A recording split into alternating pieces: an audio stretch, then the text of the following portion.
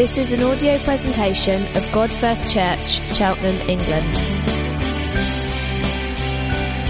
A community of Jesus followers, worshipping God first, proclaiming God first, and together living God first lives.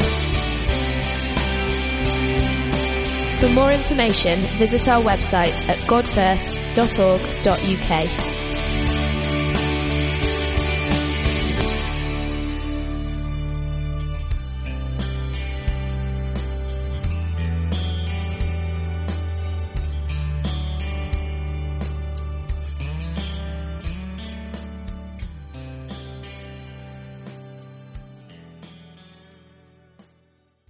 It's a story of Lazarus, and I've entitled it Jesus Wept, and it's part of our Missionary Jesus series where we look at Jesus' encounters with different people and how he demonstrated his love and grace to them. Okay, so it's interesting that the family in this story are far from unique because the tragedy that strikes them actually strikes families all the time. We don't like to talk about it, we like to kind of hide it away, but 10,000 families every week in the UK experience what this family in our story experienced. And but the fact that death is common doesn't stop it being crushing and heartbreaking and the sorrow of it. And we see in this story, as we journey through this story, we see how the death of their young brother, Martha and Mary, two sisters, how the death of their younger brother brings a crushing impact upon them. And there's something about death that still feels like an affront to life. Although it's very common, it still feels like a house robber, house burglar, I think we say in the UK, but robber for you, I'm on the other side of the Atlantic. Is that right, Molly? House robber. A house robber who breaks in uninvited and takes what's most precious for us. There's a sense where if you've had your house broken into ever, we lived in Manchester, so we did. And if you have your house broken into, if your house is broken into, you feel not only the loss of the things that have been taken, but you also feel sort of violated by this kind of intrusion. And I think that in a world that's teeming with life, we feel the same about death. It feels like it's not really meant to be here. It's not part of the world. And yet you'd think after the centuries and centuries of human life and death that we would just feel, well, there you go. That's just what it's like. We're just back to the atoms and it's gone. And but yet we feel the pain of it. We feel the loss of loved ones. But there's something about death that feels inappropriate to this world that we're in. And so as we work through this story, we're going to find Jesus' surprising reaction to death. As I said, the sermon's called Jesus Wept. So let's pray and then we'll work through and read. Father, I thank you that there's no hiding place in your Gospels. All life is there. There's births and adultery, stonings. There's pride and arrogance and vulnerability. There's racism, sexism, and there's death. But Lord, I thank you that as you encounter each of those things, we find that you are truly magnificent. You're truly beautiful.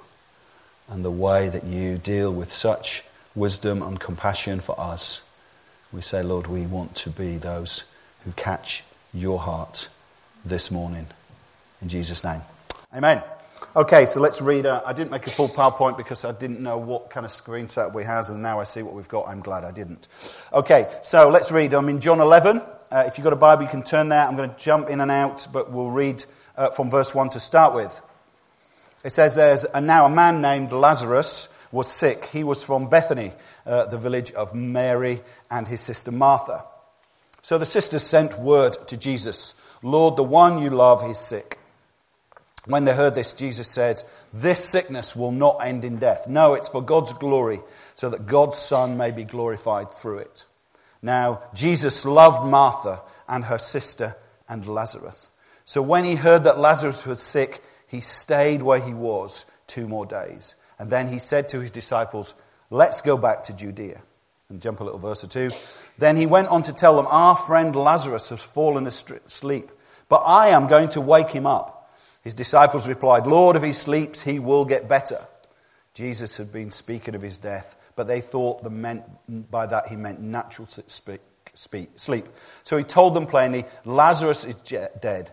For your sake, I am glad I am not there, so that you may believe. But let us go to him.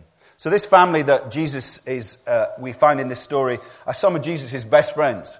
They're the kind of place where he goes to relax and hang out. There's a story in Luke where Martha, who's probably the oldest sister, who's doing all the cooking, Mary's the youngest sister, she's sitting at the feet of Jesus, and Lazarus not in the story, he's probably on his PlayStation. Because my guess that really the family of probably the parents of the family have died, and that Lazarus is probably a young, maybe a teenager or in his early 20s, but probably a teenager, and so therefore that he inherits the family, but the sisters look after him.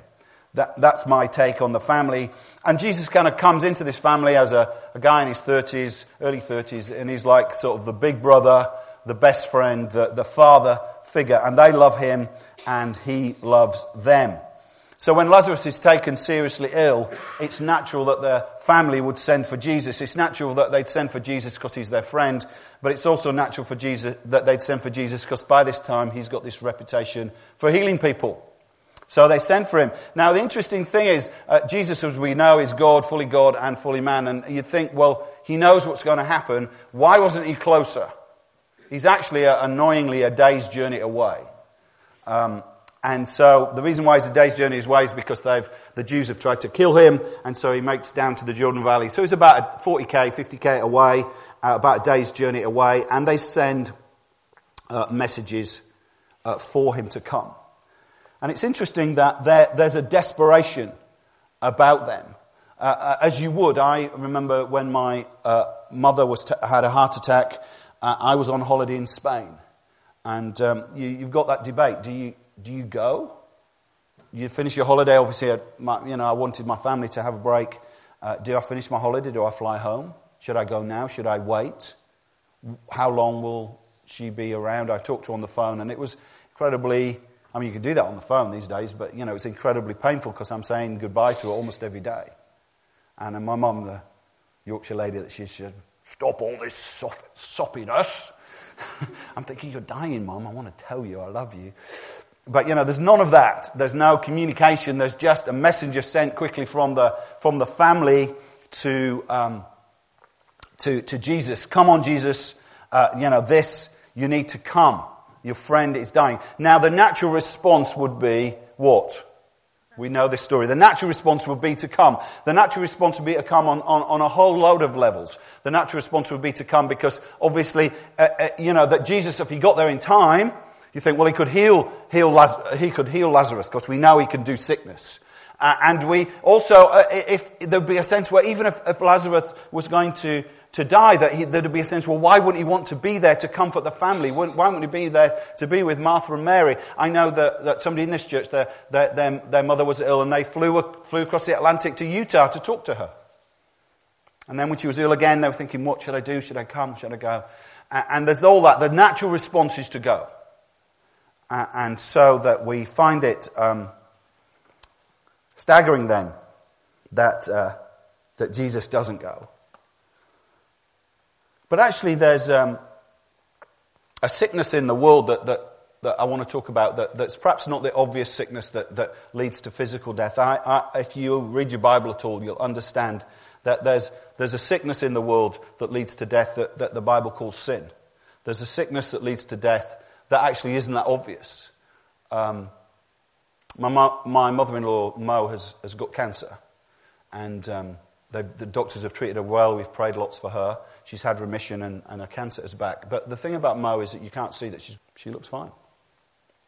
And the thing is, when you walk around society, you can't see the disease that all of us are suffering from. Nobody's lying on hospital beds. In Cheltenham, they're driving BMWs, getting degrees, raising happy families. But the truth is that we're all slowly dying. That sin is invaded the world and we're slowly dying. Paul writes in Romans chapter 5, sin entered the world through the sin of the one man, Adam, and death through sin. And this way, death came to all people.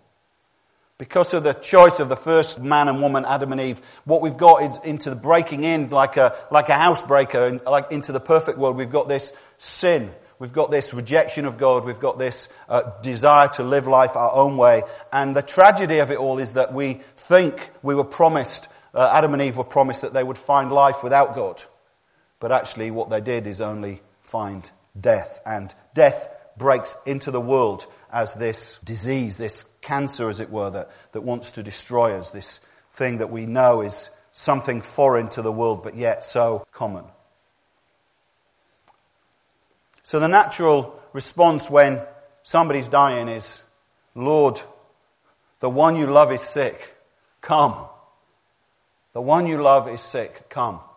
But actually, for me, I feel, as I've thought and praying about this, is actually there's a world that's sick, and often I'm indifferent. I don't seem to care. I don't seem to be interested that the world is slowly dying. But there's times where I feel, Lord, the world is sick. Why don't you come and do something? Why don't you do something? You know, we've built a nice church here at God First, but where are the people who weren't Christians, who are now Christians, the ones who were dying and have been brought to life? Where are they? Where are they? And when I pray that prayer, I want Jesus to respond immediately. Come on, Jesus, why don't you? But yet, in this story, Jesus appears indifferent. He doesn't seem to act. He doesn't seem to want to do it. I think, God, why? If I were you, I'd be much more proactive. When I see the mess in the world, I'd be much more proactive. Come on, God. The world is sick. Won't you come? But it says, staggeringly, in John, it says, when he heard that Lazarus was sick, he waited there 2 more days.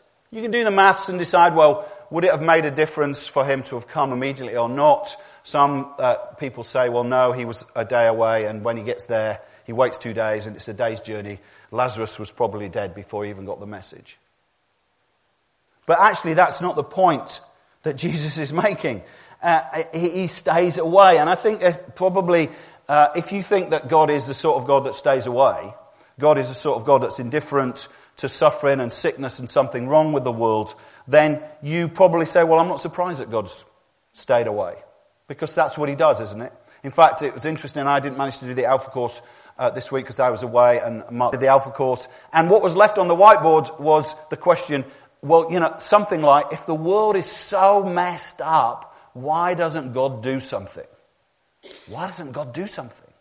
You know, has God made this mess of a world that we see? Why doesn't he do something? And I guess when Jesus heard that death's coming and he does nothing, you think, well, if you think that, you think, oh, it's no surprise to you because that's the kind of God I believe in. But actually, I don't believe in that kind of God, and John makes it very clear that God's not like that Jesus isn't like that, because he adds very clearly, now Jesus loved Martha and her sister and Lazarus. But yet, interestingly, Jesus loves them, but yet still stays away. And we find that very hard. We find that very hard. We say, God, why don't you come? Why does this happen? Why does that happen? And it seems like you stay away. Because what we want is God to come and put his arm around us and say everything's all right. But God's got a bigger mission than just saying, I'll be there when it's tough. He's got a bigger mission. He even says, Jesus told them plainly, Lazarus is dead. Sin and sorrow and death engulfs his friends. Lazarus is dead, and he said, I am glad that I was not there. Seems incredibly harsh. Why weren't you there, Jesus? Sorrow and death engulfs his friends. I am glad that I wasn't there. He said, because I've got something more, so you might believe. So let's go to him. Let's go to him. In spite of his love for Mary And Martha, in spite of his love for Lazarus, Jesus resists the urge to be beside the bedside of their dead brother to comfort them in their grief, because Jesus has not entered the world to merely bring us comfort. I'll say that again, Cheltenham. Jesus has not merely entered the world to bring us comfort. There are some churches, if you watch it, God TV, and you flick through enough channels, will say, well, that's exactly what Jesus has come to do. He's come to bring you health and wealth and happiness. But Jesus hasn't come to bring us comfort. He's entered the broken world to save it, to transform it, to make it new. Let's pick up the story. On arrival, Jesus found that Lazarus was already been in the tomb for 4 days. Now Bethany was less than 2 miles from Jerusalem, and many Jews had come to Martha and Mary to comfort them in the loss of their brother. When Martha heard that Jesus was coming, she went out to meet him, but Mary stays at home. Lord, Martha said to Jesus, if you'd been there, my brother would not have died. But even now I know that God will give you whatever you asked. Jesus said to her, your brother will rise again. Martha answered, I know he will rise again in the resurrection at the last day. Jesus said to her, I am the resurrection and the life. The one who believes in me will live even though they die. And whoever lives by believing in me will never die. Do you believe this? Yes, Lord, she replied. I believe that you're the Messiah, the Son of God, who's come into the world. It's interesting that there's Martha's cry is still there. Lord, if you'd been there,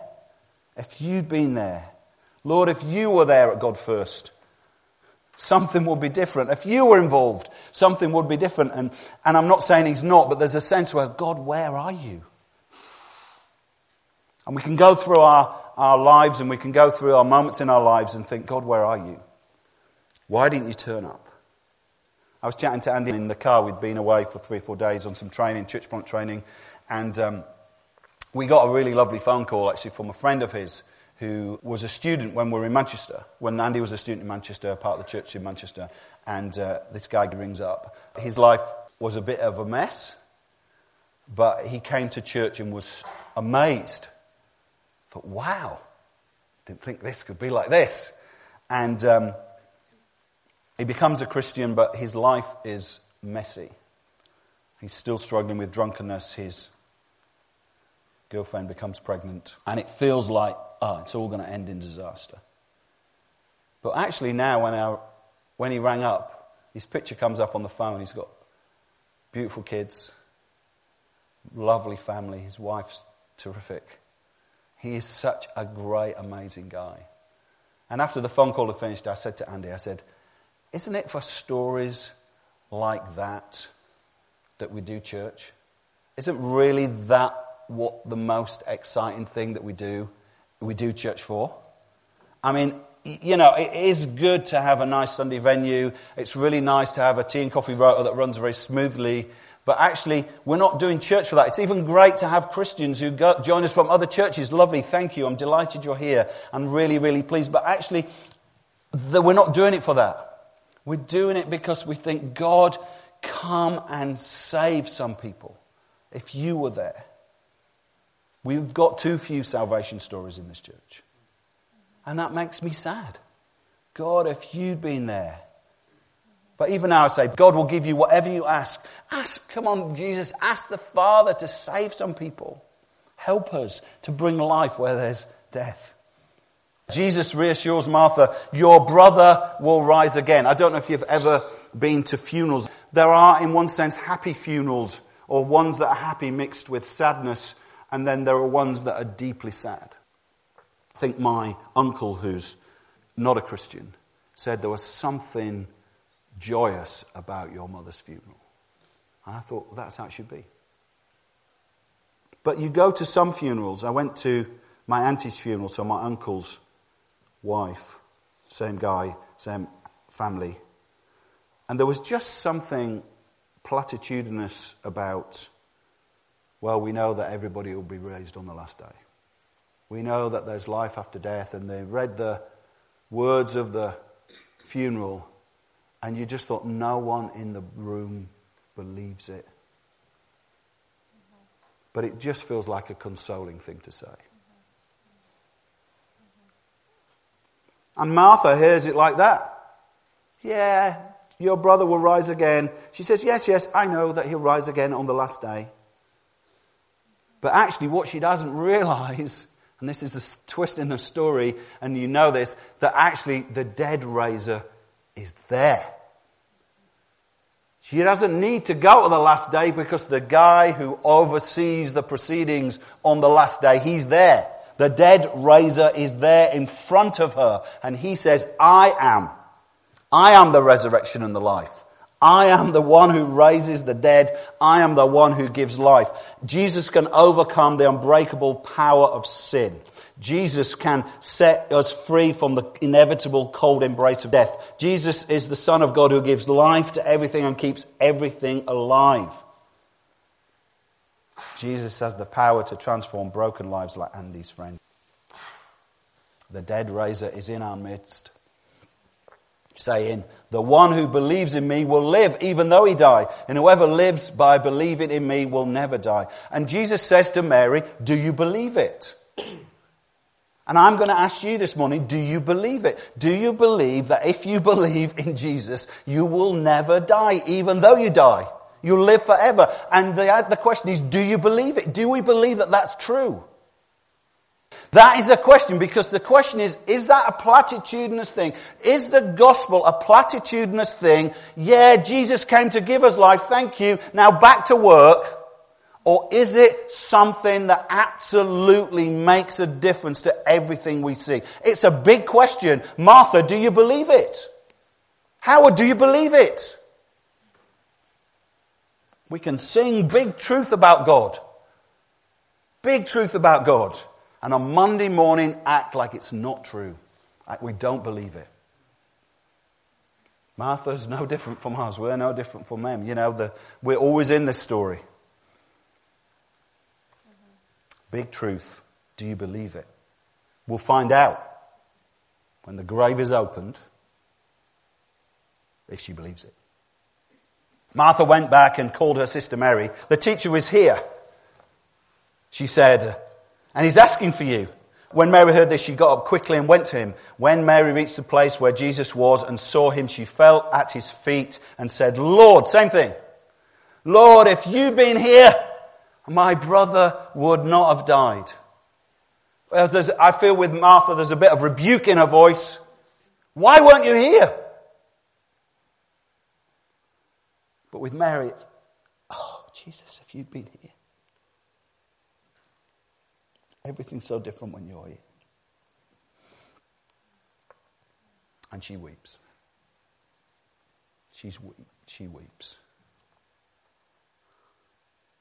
And then it says, where have you laid him? She asked him, come and see, Lord. They replied, Jesus wept. Then the Jews said, see how he loved him. But some of them said, couldn't not this man who opened the eyes of the blind have kept this man from dying? Jesus, once more deeply moved, came to the tomb. It was a cave with a stone laid across the entrance. Take away the stone, he said. But Lord, said Martha, the sister of the dead man, by this time there's a bad smell, for he's been dead there for 4 days. Then Jesus said, did I not tell you that if you believe, you'll see the glory of God? Take away the stone. As I said, that Mary comes with emotion. And what does Jesus do? With Martha, he says, believe the big picture. Believe that God is great, that he's the resurrection and life. With Mary, what does he do? It's the shortest verse in the Bible, you know it. He wept. Jesus wept. Mary weeps and Jesus weeps. God weeps. Jesus' response to Mary's sorrow is tears, to the stink and the offense of the grave. It's tears. Is Jesus weeping because he's got no hope, because he believes that this is the end of the story? No, he's weeping because he sees that death is an indignity that shouldn't be there. Actually, the NIV, I don't know which what I put up there, the NIV puts that Jesus, twice it says, Jesus was deeply moved. And it's far too British a translation. It's far too polite a translation. Actually, the word there means that Jesus was snorting with indignation. I can say the word. Snorting with indignation.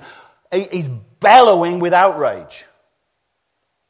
Jesus comes to the tomb and he's crying and he's bellowing with outrage. This is outrageous. He doesn't say it, but he's saying, this is outrageous. He sees death and he sees it as an outrage in the world. It should not be here. Jesus is not simply weeping tears of empathy for Mary. No, he comes face to face with death and he feels outrage and indignation. This should not be how it is. Tim Keller, we love to quote him here, and he wrote a great book called Encounters with Jesus, which I'm stealing some, but not all of this material from, just to give him credit. This is a great quote. He writes, Dylan Thomas was right. Dylan Thomas, a Welsh poet, my wife loves him, and he said, do not go, you might know it, do not go gentle into that good night. What does it say next? Does anyone know? Rage against the dying of the light. Now, Dylan Thomas is not an example of a person's life to follow, but actually, in this case, he's spot on. Do not go gentle into that good night. Don't go gently into death. Rage against the dying of the light. Tim Keller continues, Jesus is raging against death. He doesn't say, look, get used to it. Everybody dies. That's the way the world is. Resign yourself to it. No, he doesn't say that. Jesus is looking squarely in the face of our greatest enemy, the loss of life and love and loved ones, and he is incensed. He's outraged at evil and suffering and death. It's a bit like if you came home and found a house burglar in your house. Found them in the moment. You might be scared. Jesus isn't scared, but you'd say, get out!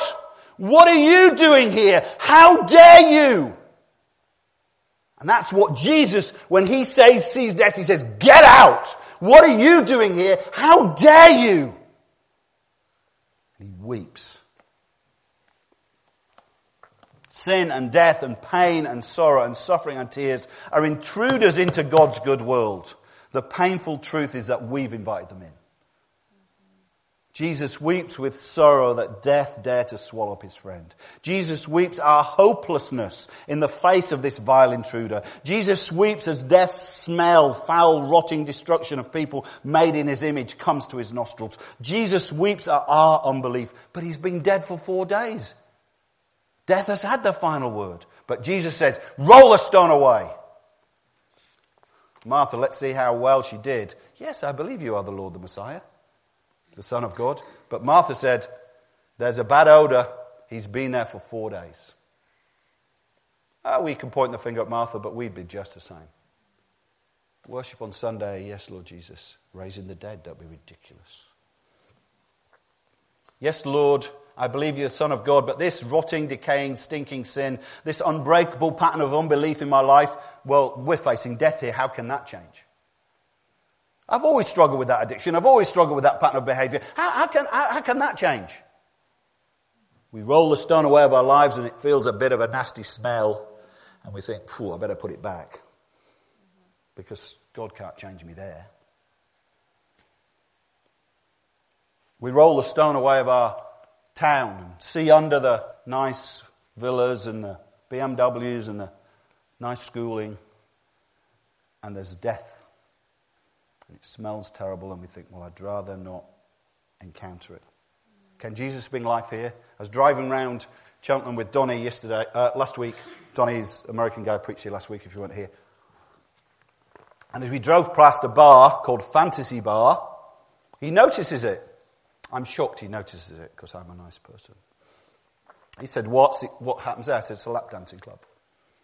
He says to me, what are you doing, God First, to meet and save the ladies from the lap dancing club? And I thought, Donnie, just stop. Just don't ask me that. It stinks. It's been there for 4 days. It's a great question. Yes, Lord, I believe you're the Son of God. How about this? This we can't change. This has had its final word. Let's move on. I need to land this down. Then Jesus said, did I tell you That if you believe, you'll see the glory of God. If you believe your life can be changed, that problem, that habit, that way of behaving, that God can change it. Do you believe it? How do you believe that if you actually believe the message and live on mission for Jesus, that people will get saved? And these seats won't be just filled with nice people that join GCHQ, thank you Jesus, but actually people that have been far from God and brought from death to life. Jesus said, "Did not tell you to believe, you'll see the glory of God." So they took away the stone. Then Jesus looked up and said, "Father, I thank you that you've heard me. And I know that you always hear me. But I'm saying this for the benefit of the people standing there, that they may believe that you sent me." Then Jesus said in a loud voice, "Lazarus, come out." We're not really shocked by what happened next, are we? Because we kind of know the story and we went to Sunday school. The dead man came out. His hands and feet were wrapped in strips of linen and the cloth around his face. And Jesus said to him, "Take off the grave clothes and let him go." To become a Christian, what happens to you is you are stinking, dying, dead Lazarus. And Jesus speaks into your grave, "Come out." And it's very nice to sing songs, and I love Delirious, "I found Jesus." You know, the biblical truth of it is that we, as Paul says, we were, Ephesians 2, "As for you, you were dead in your sins. But God, who is rich in mercy, because of his great love with which he loved us, even when we were dead in our sins, made us," don't anyone know what it says, "alive with Christ." We're dead in the grave. The voice of Jesus speaks in life. Come on out. That's how you become a Christian. That's how you become a Christian. The voice of Jesus speaks into the impossible nature of your situation and brings life. Let's land this down then. Lazarus' death and empty tomb points to another death and empty tomb. On the cross, Jesus carried our sin in his body. As it were, he took the cancer, the unseen cancer of sin that's in all of us, that will take us to the grave. He takes it in himself, the spotless, perfect one. And his body's broken.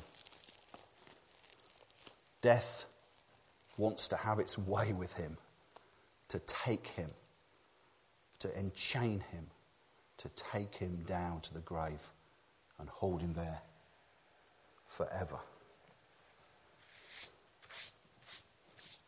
He pours out his lifeblood. And what he does, he takes death down to the grave. He takes death down to the grave.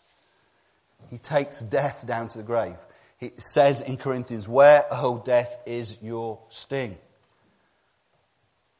He takes death to the grave. Death has no more power. He assigns it, puts it outside this world from where it's come. He assigns it there. And he says this story ends. As he cries out in a loud voice, it says, as Jesus died, he cried out in a loud voice. We heard him do the same at Lazarus' tomb. We heard him do the same when the stone was rolled away. We heard his bellowing indignation. He cries out in a loud voice to death, "How dare you be here? Get out!" He shouts to those in death, "Come out." He sets the captives free. He breaks the power of sin and death. The story ends with death in its right place. It says, He, this is Jesus, will wipe away every tear from their eyes. There will be no more death, or mourning, or crying, or pain. For the old pattern, the old order, the old system of things has died with him. It's an amazing story. It's an amazing story because actually death comes to all of us and we see it. But actually, let me just finish with this application that's perhaps wider than just your own response. And I want to say to you, if you've never heard the voice of Jesus say, "Come out. Come out from your impossible situation. Come out from your death and believe in me," then you need to hear it this morning. You can come this morning and life can come. We can unwrap the world, take off the grave clothes and say, walk free. Because you know that you've been living with that eating death, that cancerous thing that would take you to the grave. But let me finish with this thought. Yesterday I was in this church planting course with a number of guys from the network we're in Advance. A guy from Ben Franks who's coming actually to preach in a few weeks. Amazing guy. He's planting a church in Tonypandy. Tonypandy is in the Rhondda Valley in South Wales. Some of you may or may know. He's there in Tonypandy, and he describes what Tonypandy is like. He talks about the poverty, the teenage pregnancies, the unemployment, the crime, the suicides, the broken lives, the broken families, the despair, the unemployment, the sin that overshadows life after life in the Rhondda Valley. He talks about a little church of about 20, of people, some who've moved, some who are from the Rhondda Valley, desiring to speak to the Rhondda Valley. Come out. Come out. And as he starts to talk, he starts to cry. And I thought, he's in good company, isn't he? Because that's what Jesus does when he goes to the death and opens the door and moves the stone of the Rhondda Valley and sees what it's like. He cries and says, this is not how it should be. Come out.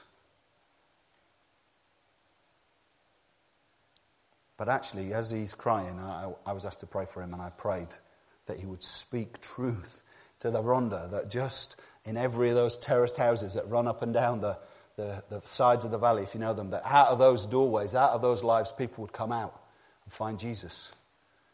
But after I'd prayed for him, I reflected and thought, Howard, when's the last time you cried for this town? Maybe that's why there's no one here who's got saved in a long time.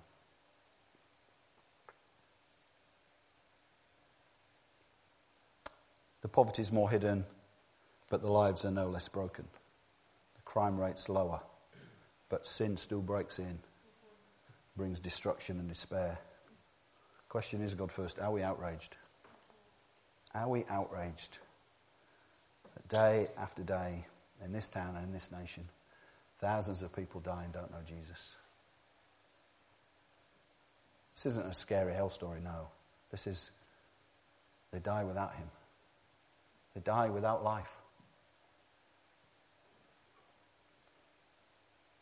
The dead raiser is amongst us. It's time for God first to shout out in a loud voice to sorrow, yes, to sickness, and to death. How dare you? Get out. It's time to cry to every heart and every family and every street in every moment of our life in this town. Come from life to death. We're not merely in Cheltenham to bring comfort to a dying world. We're here to change it. We're here to join Jesus on his mission to bring light out of darkness. Amen.